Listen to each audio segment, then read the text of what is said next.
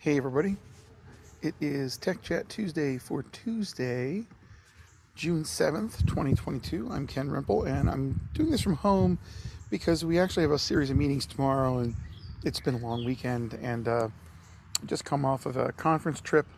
So just want to kind of do a quick opening for the Tech Chat and kind of go through some news items we have. And then I'm going to throw it over to myself and Drew DeCarm and Chris Burster talking about Remix Run, which is the conference we attended in Salt Lake City last week. First things first, this happened a little bit ago, about a little under a week ago, but there was a set of issues that have come up with various platforms. So security updates for Google's Chrome browser, for Android, for Zoom, and iOS for some serious vulnerabilities. So if you are on Apple devices, there's a bunch of 15.5 and also 11.6.6 Big Sur updates that you want to look at. It's probably the last iOS 15 point update according to this Wired article by, who's this by? Kate O'Flaherty. So make sure you update those. Turns out none of these are being used in specific attacks, which is good. Also, they have some issues that are already being used in macOS, tvOS, and Apple Watch, of all things, which apparently lets code BX to hit current privileges. So update all your devices. Looks like Microsoft had some fun with their Patch Tuesday that didn't go so well, according to this. So we should probably, if you have any Windows devices, check that out. So of course, if you're in an enterprise, they're going to update it for you. But if you're not, and if you're on your own computer, you can go ahead and get updates for all these different systems from Microsoft's Windows Update. If you're on Firefox 100. So Firefox 100.0.2 has a number of different high severity issues. And then there's, of course, Android fixes, and Chrome 102 came out as well. I'll post this link and we'll make sure that you can take a look at those at your leisure. So that's article number one. The next one, lots of stuff happened at WWDC today.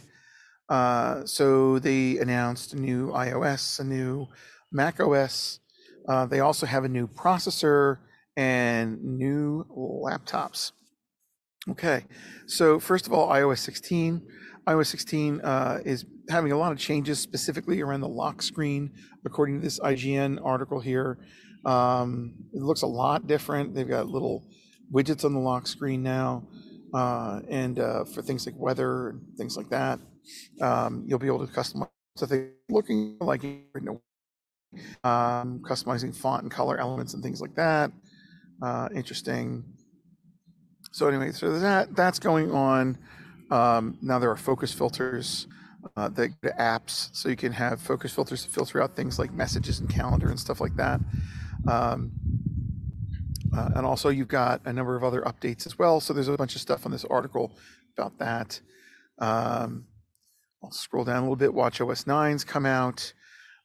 So there's interesting things like what your running form looks like, heart rate target zones, things like that. I guess if you were someone who actually was able to survive through multi-sport workouts, like a triathlon, well, there you go. You can train for those on your watch. Different watch faces and things like that. So lots of cool stuff. There's a nice update to the calendar app. Apparently custom workouts are in this thing. So there's a lot of different changes for watchOS, which is great. The big announcement is the M2 chip. So the M2 chip now has 25% more GPU performance and 18% overall performance updates from M1, according to them. And look at this, up to 24 gigs of memory. So even on a MacBook Air, you can get past that 16 gig limit. So that'd be a nice little laptop for developers for trips. You've got so 6 screens, you've got an 8-core CPU and 10-core GPU as an option too, and nice fast memory bandwidth. So lots of good stuff. And it looks like you can even potentially get 8K video. And there's a MacBook Air that was announced with it as well. Looks like a thinned down MacBook Pro, according to this article, with an M1 chip in it. and it says 18-hour battery, I believe. Now this is also interesting. Yeah. The new MacBook Air also has MagSafe. Notice that. That's a nice little thing. And with a new AC adapter, you'll get 80% charge in 20 minutes, which is fantastic. And it's only $1,199 starters. I guess that's probably a 16 gig model. And of course, they're upgrading the MacBook Pro and making an M2 processor on that as well. There's a new update to Mac OS 13 Ventura, and it looks like that one, the big update there is something called Stage Manager, kind of puts all your apps in kind of a single window mode. They're also, I believe, doing this in iOS as well. So basically, you have like a single window mode that kind of moves things off to the left, so you can kind of see all the things you've been working on, newest first. And there's a bunch of app improvements. Looks like Metal 3, which is a gamer update for upscaling low resolution using AI. So you can basically get faster games because you have a lower resolution, but they're upscaled and you can increase the frame rate so it'll look good. And so this is kind of interesting. All right, iPad OS 16 also center stage. That's kind of what it looks like there, where you've got your current app, one working on constantly behind it. A fair number of things as well. So you get the 12.9-inch iPad Pro. You'll get the new reference color mode, and there's a display zoom that lets you boost your pixel density. All sorts of good stuff in here. And apparently now we get a weather app for iOS 16, which is, I guess, big news because we didn't have one for the iPad. We had it for the phone, but it never really had the official one for the iPad. So that's coming. So anyway, that's the stuff happening at WWDC. There is something I'm keeping my eye on, which is, and I'll post about it if I find something useful. There's a whole discussion tomorrow. It's being released from WWDC that you can watch talking about virtualization of Mac and other platforms using virtualization. I think it's called Manager, which is part of the SDK, part of the Apple's SDKs. So we'll see what that looks like, and I'll post about that when I find more out. But that's coming out tomorrow, that talk. There's an interesting article on developer burnout on codesubmit.io by Nicole Cow, talking about different techniques to fight burnout, why it happens, how you can combat it. If you're a manager looking out for your team, so this looks really interesting. I haven't really digested it enough yet, but gave it a quick pass.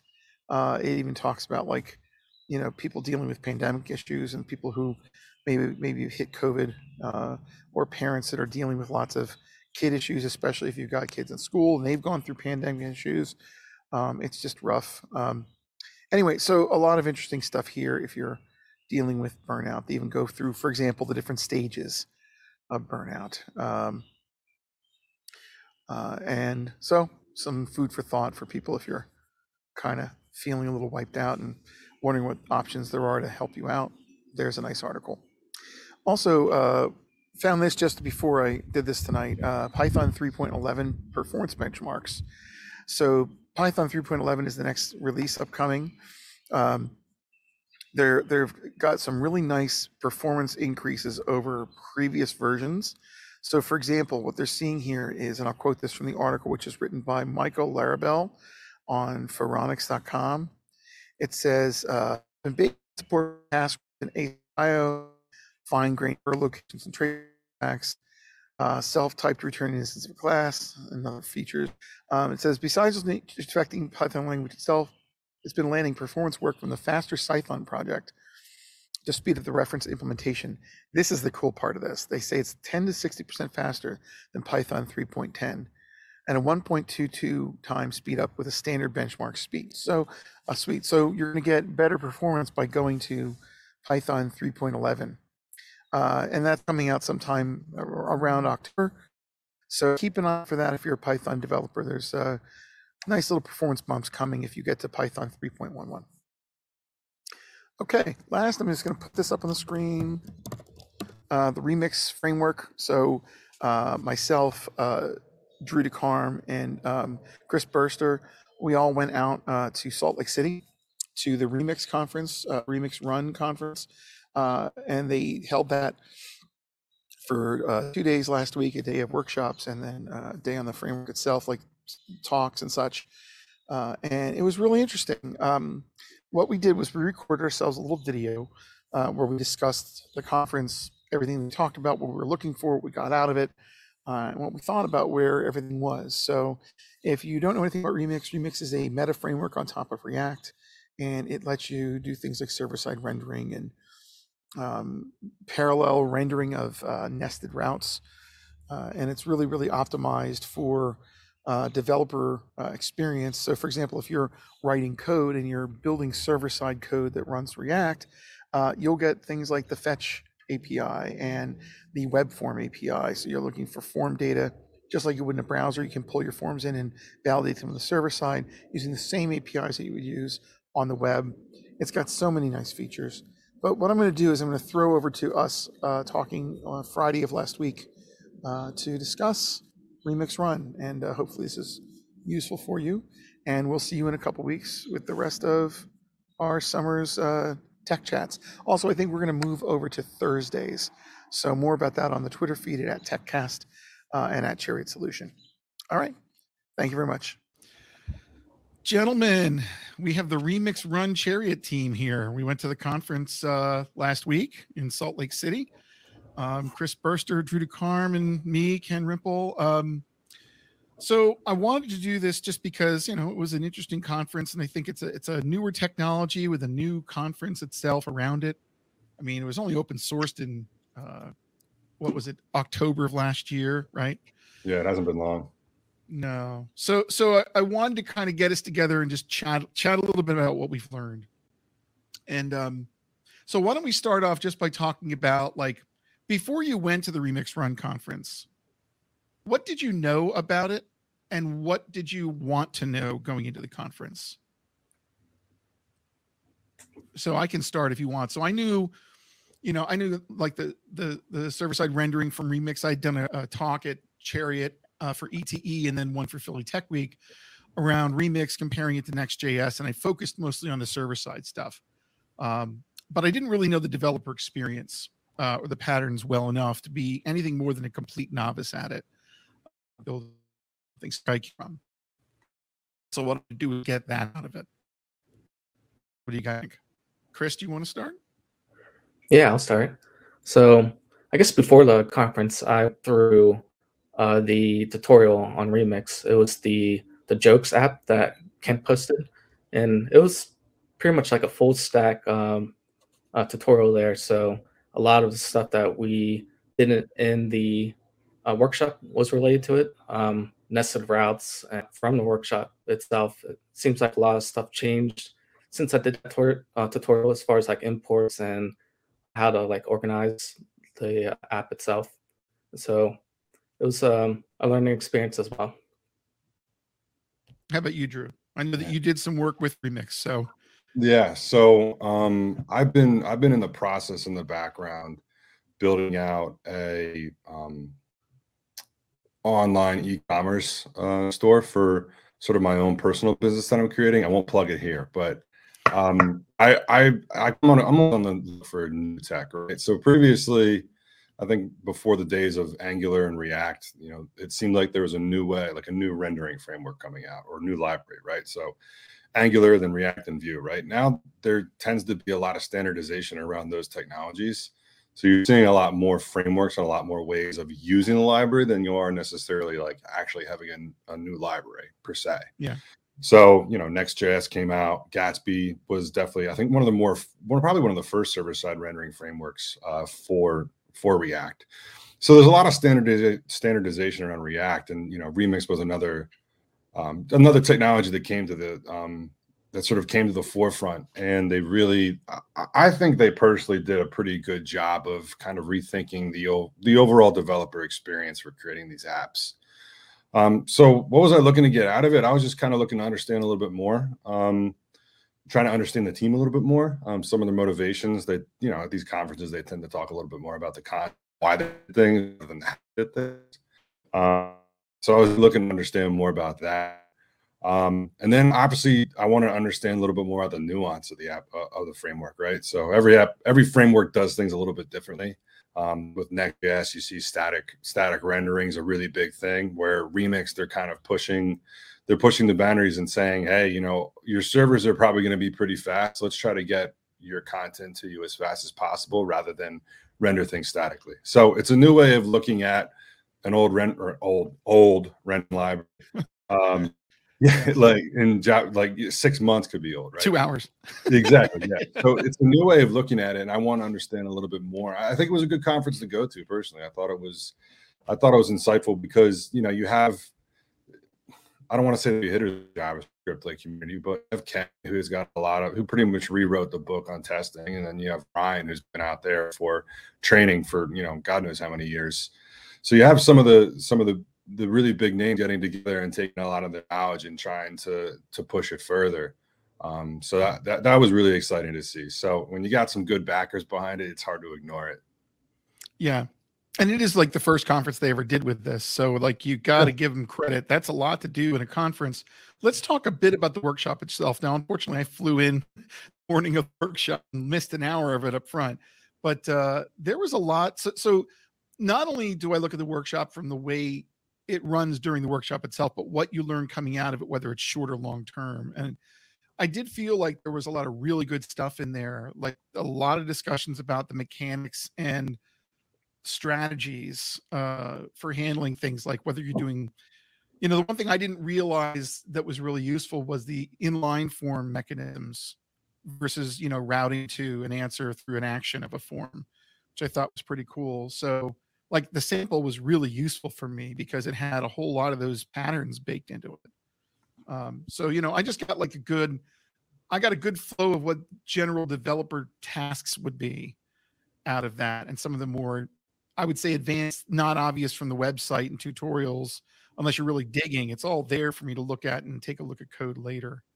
What do you guys think of the workshop? Yeah, I mean, I thought the workshop, I mean, can I go, Chris? I'm sorry. I should say, Drew, why don't you go? No, it's okay.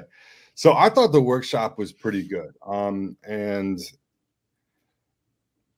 someone made a tweet, I think at the end of the first, or at the end of the workshop, saying that Remix makes all of the hard stuff simple and keeps all the simple stuff simple.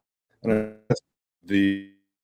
I think the kind of general theme of it, right? So perennially in any React application, the hardest thing is managing your data on the page, right? And there's a couple different ways that I've like come across doing it. First, when React came out, it was single state Redux at, you know, at the top of the application. So that managed your state across the page. Then let's say that, you know, Next came out and they published a package, SWR, which is a hook when, you know, React went full hooks in 16 and 17. And that's a way of, hey, we can call this hook and we can get cache data. So that was a way to not store everything at the global state. So that's hard too, because, you know, depending upon, you have to have a knowledge of what's going on your page in order to mutate the data that's on your page. So one of the big things that I sort of discover with Remix is that they offload all of that. So on your page, you have these concepts of loaders and actions. And depending upon the type of loader they have on the page, when you submit a request to the backend or you run an action, Remix automatically knows all the different loaders that are on your page and they refresh them, right? So the knowledge of trying to figure out, you know, where do I need to pass my mutations? Do I need to have them at a higher point in the React tree? That goes away. Redux goes away. Context pretty much goes away outside of your independent components. So managing that data in essence is a lot. It's done for you, and that's nice because you can focus on some of the finer points of the browser. Like you can actually focus on styling right now because, you know, first, let's say that you spend 2 weeks on a feature and you're focused on making sure all the functionality works because you're making sure you're focused on syncing all the data and getting like a, you know, a reliable source of truth out of it. But now, since that's all offloaded to you, you don't really have to worry about that anymore. So it's a matter of taking care of like accessibility, experience, styles, you know, getting those things down, which are pretty much at the core of the entire user experience. So that was probably one of the main like takeaways that I saw, where like that stuff is hard as hell, you know, and it's Yeah. tough coming up with an architecture to manage that. And they took all that and just do it for you. Chris, what do you think? Anything? Any thoughts? Yeah. So, like coming to the conference, I guess most of my work experience is on the back end, but I have built a lot of like production React apps, and Remix is kind of like a shift for me thinking because so I guess a lot of the applications that I've written, it uses hooks heavily. I like use state and use effect, use callback, and all those. And a lot of like, I guess, glue code to kind of work with like submitting data. A lot of like the events using like prevent default and stuff like that I'll need to use to do like the client side work for that. So with Remix, I thought it was like very interesting. Like Drew was saying that you have these like loaders and actions that Remix knows how to work with.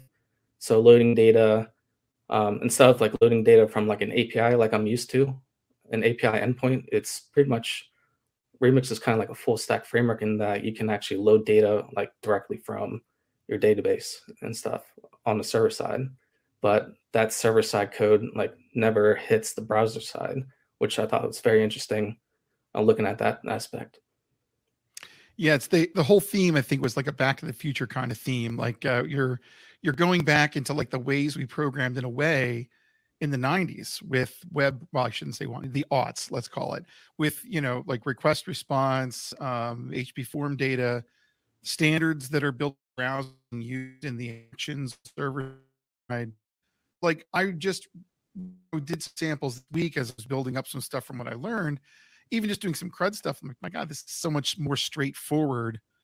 You both said, like, you don't need a state machine. You just, you know, you build your data fetches into the loaders, you throw the loader data in, you use the hook for use loader data, and it's there. And then from a validation perspective, I was playing with that for a day or two with various ways of doing it. And then Drew, we were talking briefly about like just validation techniques. Like I would get server-side validation with some simple, stupid, you know, naive validators. But you had mentioned like Zog, for example. And I think you said the creator of Zog was sitting in front of you at the conference. Is that right? Yeah, I had to finish out some work for a client. I saw the guy, like he was 2 seats ahead of me. It's like, oh, okay. Yeah, there were some good people at that conference for sure. Or some people who have created some really valuable tools and useful tools. Yeah, definitely. So point being, like you kind of have some options that are simpler than like creating a client side and server side shape of data to pass back and forth and serialize and deserialize and throw through. It's much more organic, I think. And that's what I really enjoyed seeing in the workshop. How about the talks that we saw? So, you know, there were a bunch of talks, a lot of shorter talks. I think hopefully next year they'll have some longer ones that are more in depth, but then conference. So it's like you're assembling from a smaller community at first, but it was a pretty engaged community, which is really great. So I can say a few things. So I did like John Jensen's incremental remix talk. He's a Netflix guy. And I think he was talking about a prior place he worked too, but he was basically talking through some strategies for, you know, going from a straight complete, you know, client side React app, installing Remix and slowly moving endpoints over to it. I thought that was really useful. What about you guys? Are specific talks? I have a couple others, but I don't want to talk through all of mine first because some of them might be yours. So yeah, Chris, do you remember? Yeah. And so I was going to say one of the tops that I can think of is like the incremental remix as well. Getting that team or management buy-in is really important, and also having to look at, I guess, your overall strategy and like how to implement that is very useful in trying to introduce these new like third-party tools. How about you, Drew? Any of the ones that yeah, I'm gonna go with the softball here. Ryan Dahl's talk was awesome. Ryan Dahl's talk. Honestly, it looked like he just got off the plane and he just rolled up and he had like his backpack on. Yes. so casually gave like a really poignant talk, but he kind of gave like this talk about Deno deploying like a Remix application on Deno deploy. But then he talked a little bit about how Remix changed how things were deployed on. It's almost like deployment agnostic, not necessarily, but they have to have a specific runtime for it. But you can deploy Remix on Netlify, and you can deploy Remix on Dino Deploy, Cloudflare Pages, which are all serverless, which is just sort of like this abstraction over Cloudflare workers. So you can build Remix and deploy it on these browser-based runtimes that aren't necessarily like Node runtimes, and they aren't necessarily like they're basically like some sort of derivation of a JavaScript runtime. And you can deploy it kind of anywhere you want. It could be at the edge, it could be on a Node server, so on and so forth. But it was really interesting. Ryan kind of challenged me at the end that, yeah, there might eventually be native runtime support for Remix, So that's kind of, he talked about his dream stack, right? What is my dream stack? And obviously his dream stack is well beyond, like, I knew like half the things he talked about. Yeah. But he really kind of challenged the team that, hey, can we take this one step further, and can we add native support in these runtimes for Remix? And that's how, the speed that Ryan was talking about is like a tenth of a second. And he showed not even text, like milliseconds, absolute milliseconds. And he's like, we can get absolute faster with this stuff. And that was kind of the challenge. So I thought Ryan's talk was awesome. I'm just going through discussion now. The Remix one with Rust was pretty compelling. I wish there was more time for that. I really do. But that was very. I know nothing about Rust, but that was pretty compelling. And it's like the new hotness right now. Everyone's talking about Rust. Right. Build tools in Rust and things like that. Like, is it Next.js that has the replacement of their build tools Rust based now? I think that was yes, it's SWC, Speedy Web Compiler, I believe. Is that what it is? I think so. I think that's what it's called. Oh, can I go back to the Ryan Dahl one for just a second? So what I thought was interesting, and then I'll let you go. I'll unleash you. Was the post Unix future part of his talk. So his whole point was, we started out, we were, virtualizing runtimes, and we ultimately got to Docker and thinner runtimes and things like that. Now serverless has really blown it apart and made it so that you can really optimize the hell out of the runtime and make it really quick to kick off things for very, very low cost. So he was showing that demo at fresh.deno.dev, which was kind of a hacking around framework. But he had, like, in his deploy platform, Deno Deploy, which is the thing he did after Deno, he says he's got like 32 regions out there, and he was able to deploy across all the regions with deploy in less than 10 seconds, which is nuts. So you're seeing so much innovation out there, especially him being the one that created Node and knows all the warts of Node. And in fact, if you haven't seen his talk on like what I did wrong with Node, I forget the name of it, but I'll find it and I'll post it as part of this talk. It's fantastic. It's a couple years old. He's like, yeah, I know I did that. I'm sorry. This is what I'm looking at doing when I built Deno or Deno. Anyway, so I just thought that was really cool. And he was powering it through Netlify and Supabase Edge functions, I think.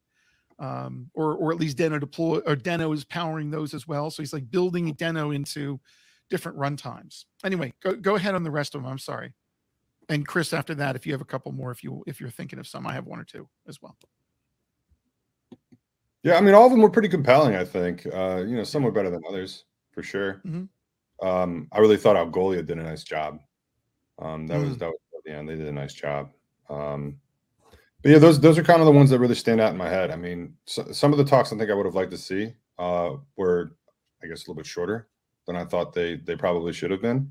But at the same point in time, like that's kind of how things go at conferences. You need to get like time slotted out. That kind of scheduling became difficult. But Ryan's was my favorite, I think, just because it was so poignant, and it was so it was so concise that I think I just really enjoyed the fact that he came in, put his thing down, made a challenge, and then kind of, I think, just bounced. For sure. Yeah, I think you could wheel him in from anywhere, even asleep, and go, and he'd be like, yeah, and I'm going to talk about Deno, and all of a sudden he knows everything. He started his talk off saying, like, yeah, I usually like write these maybe like the night before, and how many keynotes is he giving, right? I don't want to claim that I've done that, but I've winged it a little more than I'd like to, but he's really good at doing it. Yeah. Oh my God. So the one that I wish was longer, because the guy had a lot of good information, was the Stale Wall Revalidate talk from Scott Schmerchek. it was a 5-minute talk. I'm like, man, I could listen to him talk for an hour about this stuff. Tell us your techniques. So I'm really hoping next year they give some people a longer platform, because there's so much knowledge in there that I would love to see more, for example, from that kind of thing. Just looking at the different caching options, what to set, like how often do you revalidate, and how often do you check, that kind of thing, and what it does for your application. So I thought that was pretty cool. Okay. Chris, did you have anything else, or? No, that's it for me. Okay. So then let me get back to my notes here, because I just lost them on the screen. There they are. How about hallway conversations with people? Drew, I know you were networking with the team a little bit, which is cool. I know, Chris, you were talking to some people too.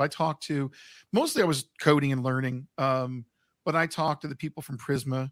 I never ran into Prisma before. I looked at the tutorials and looked at the Blues stack. Like, they have stacks you can install for people who haven't looked at Remix. There's a way of creating through NPM. You can create a platform completely configured for 3 different ways that they've given you patterns for, and then you can also do your own stacks.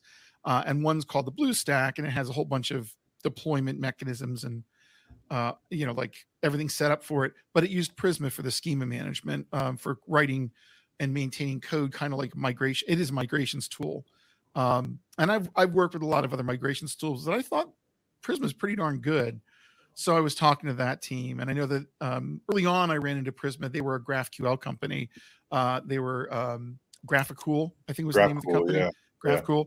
And they then pivoted because they saw that like the power was really in this migrations framework in Prisma. So I had a nice conversation with the guy that was running sales for them, and just got a good feel about the organization. I think they're definitely just quite well. Anything notable from the hallway conversation you guys got? Drew, do you want to go? Yeah, sure. I actually got the chance to talk to Kent Dodds and Kent C. Dodds, yeah. A little bit, yeah. One of the things I thought was interesting is as I was going through my Remix explorations, as I'm starting to build out this online store, I'm using Medusa Commerce. So shout out to the Medusa team; they're doing an awesome job. But I'm a TypeScript fanatic. I love TypeScript. I think that goes on the line of what Kent and Ryan are really stressing too, that TypeScript is a huge help, but when it stinks, you can just ignore it. One of the conventions that you're starting to see is, like, I think it was started with Next, where you can have these various named exports inside of a specific directory.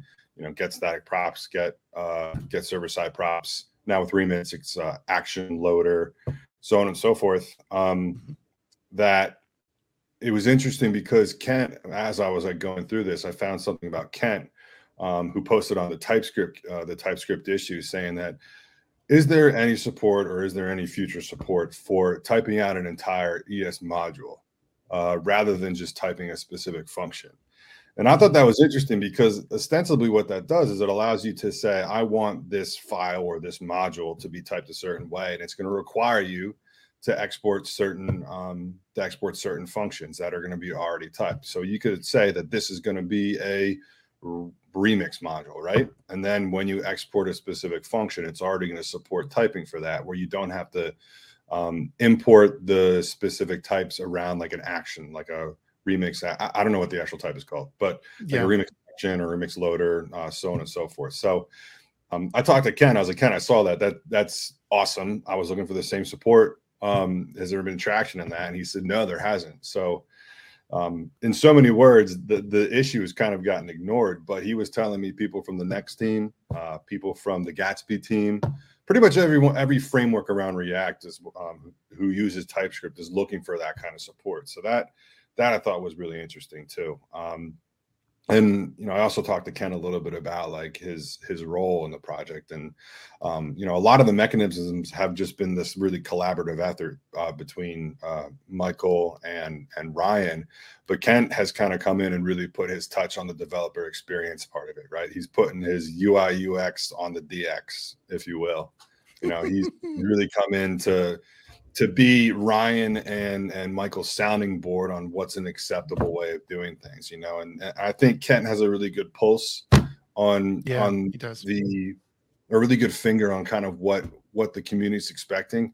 I mean, the guy rewrote the book on testing and the virtual DOM testing. So that's awesome right there. So, it was really good to just get a quick understanding of the level that his involvement was at, as well as let's push the TypeScript team to make module typing, because that ultimately is going to make the developer experience that much better in these frameworks, right? So you can really enforce your conventions rather than having people import 5 or 6 types and kind of enforce your conventions. So that was pretty cool. Chris, what about you? Did you have any interesting hallway conversations with people? Yeah. So the guy Scott, who did the caching talk, it was only like a 5-minute talk, but actually during the lunch hour, we were able to get more info from him, just from, I guess they did their rewrite of their website in Remix, and they were able to use like caching like to their advantage. I think one of the things that they cached was like the locations of the, I guess his company's the disc golf locations website. Yeah, that was cool. I thought it was really cool that they were able to like shave off like 10 or like 20s of seconds just from like caching those locations and stuff. Yeah, shout out to him. Udisk is the company name. That was a really cool lunch that we had when we were talking to those guys. Yeah, we ate lunch with them. Wasn't that cool? Yeah. Three more disc fanatic people that I've ever met. Like they love disc golf. That's true. Their app was pretty intense too. It went pretty deep. Yeah, awesome. And it was nice and quick too. I really liked how quick it fired up. Cool. Okay. And then how about any hacking around with Remix? So I know I spent time. I have a little bit more time lately, just because of the schedule and what I'm working on to build some code. But I found that being on the plane and hacking around was really helpful too. I certainly was able to do a lot more with it once I went to the conference and saw more details than I could have done beforehand, just because I had a nice centering based on the talk. But anybody have any reflections on that? And it's a very vague question, so I have answers. It's kind of my list that's like, Yeah. For me, there's it made me realize that like there's a lot of stuff that there's a lot of stuff that's built into like the browser APIs that I didn't know about. Like a link, like for a link you can prefetch I guess the route itself, which I thought was pretty interesting. I didn't know that before Remix. Oh yeah. Mm-hmm. And I guess as far as layout of a Remix app, something that I've noticed, and it looks like it's intentional. Like there's like an underscore folders in there, like underscore app and some other stuff, which I haven't really found like in the documentation why exactly that is, but definitely something that I'm still learning as well. Yeah, they're basically hidden from the path, but they're part of the structure, which is kind of nice. So you can physically organize things and not have them contribute to the path so much in the routes, which is really neat. I just happened to have used that in my sample that I was doing. So pretty cool stuff. Interesting convention around like very, very strict pages architecture, nested routing architecture. It allows you to. That whole thing is amazing, right? I mean, just the fact that the way they've broken it up, so in the paths, each of them are components that can contain the other components in a template fashion, like outlets, and they all can load in parallel if the data can load in parallel. That is really cool stuff. So they have an issue out right now, or not an issue, conversation enhancement. Right?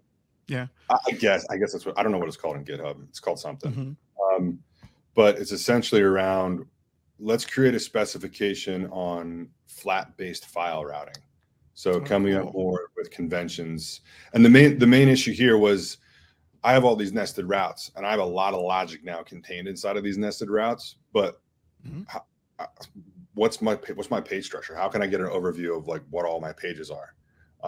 And that's a main driver behind creating what they're calling, and I think it's like an RFC or something. They're calling like flat-based file routing. So the names of the directories are going to be the convention on how the application determines what pages are where. That way you open up your routes directory, or in Next.js, it's your pages directory.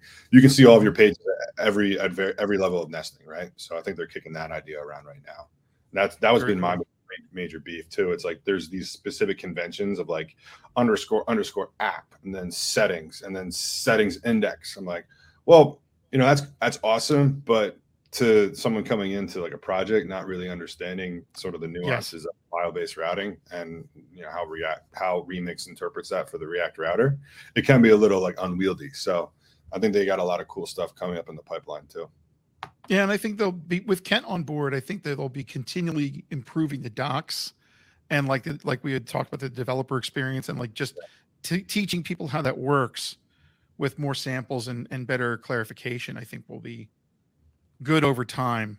It'll be interesting to see what they do in a year as this thing is rolling forward. So like when I was hacking around with it, actually building a production grade app, I've gone, and Ken, I've been telling you this, I've gone all in on Cloudflare. So all my image hosting is done through Cloudflare Images. All of my Remix hosting is done through Cloudflare Pages.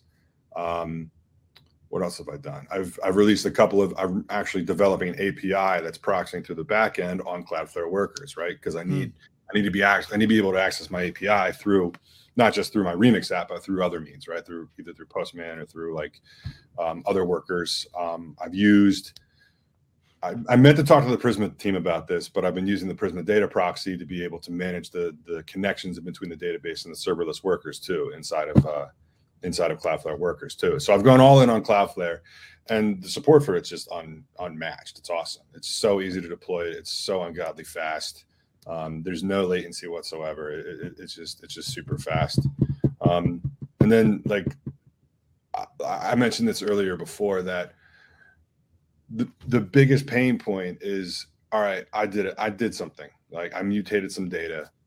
What does a screen look like after you mutate that data? And you can go through your React tree at certain varying levels in like a Next app or a Gatsby app or just a regular Create React app.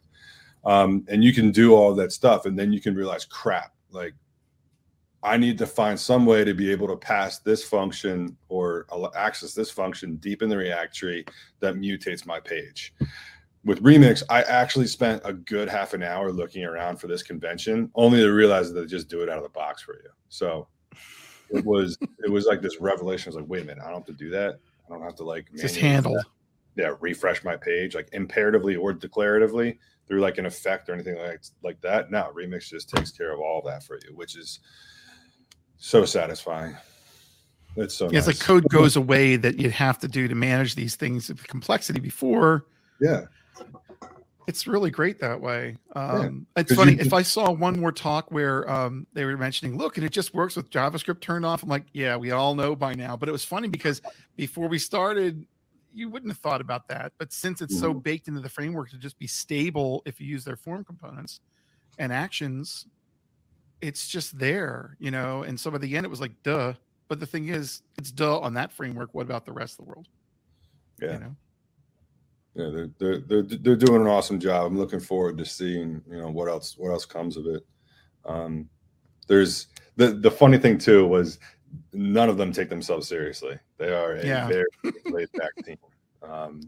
Because you get to that point of notoriety where you could kind of think that you're really creating like the new framework, but at multiple times during the workshop, Ryan took the time to just make sure everyone got back down to earth, or at least brought himself back down to earth.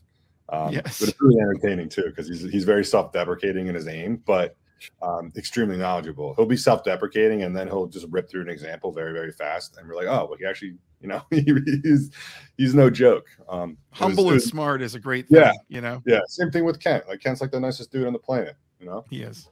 So it was a lot of fun to network with them, and see kind of their demeanor on how they present themselves, and I think it really sets the tone for what they're going to accomplish in the future. Anything else, like as we wrap up here? Anything about like the locale, the event, setting at all, like Salt Lake City? Any thoughts, Chris? What do you think? I dragged you to the mountains. I'm sorry. I enjoyed it out there. First time in Salt Lake City. First time in Utah in general. And Just a great location. The venue was great. I like the surrounding area. We got to go to like Park City and saw the Olympic Village. Really, really cool place to be. Yeah, nice setting, truly. All right. Yeah, picturesque. I mean, Well, the guys, view never gets yeah. old. Getting off the plane and seeing So true. 13,000-foot mountains. You'd lived there for a little while, so it was kind of cool Yeah. to have a local guide to get places, which was fun too. Yeah. I'd like them to do it in the winter so I can go out and snowboard personally. Yeah, there you go. That'd be Mhm. nice. Or I could maybe break a leg. Yeah, like April. Yeah, you can have a couple of people missing the second day because they came back in an ambulance instead of their car. Don't laugh. That happened at the Angler Conference one year. Like, Really? the people went on a ski trip, and I think a couple of people got pretty badly hurt. They went, but they were, limping. Well, that's how you control liability then. Have it in the summer. Good job, guys. Keep it up. All right, gentlemen, thanks so much for recapping the Remix Run Conference with here. Really appreciate it. Chris Burster and Drew DeCar from Chariot Solutions. Not a problem, Ken. Thanks for having us. All right, Yeah, gentlemen. See ya.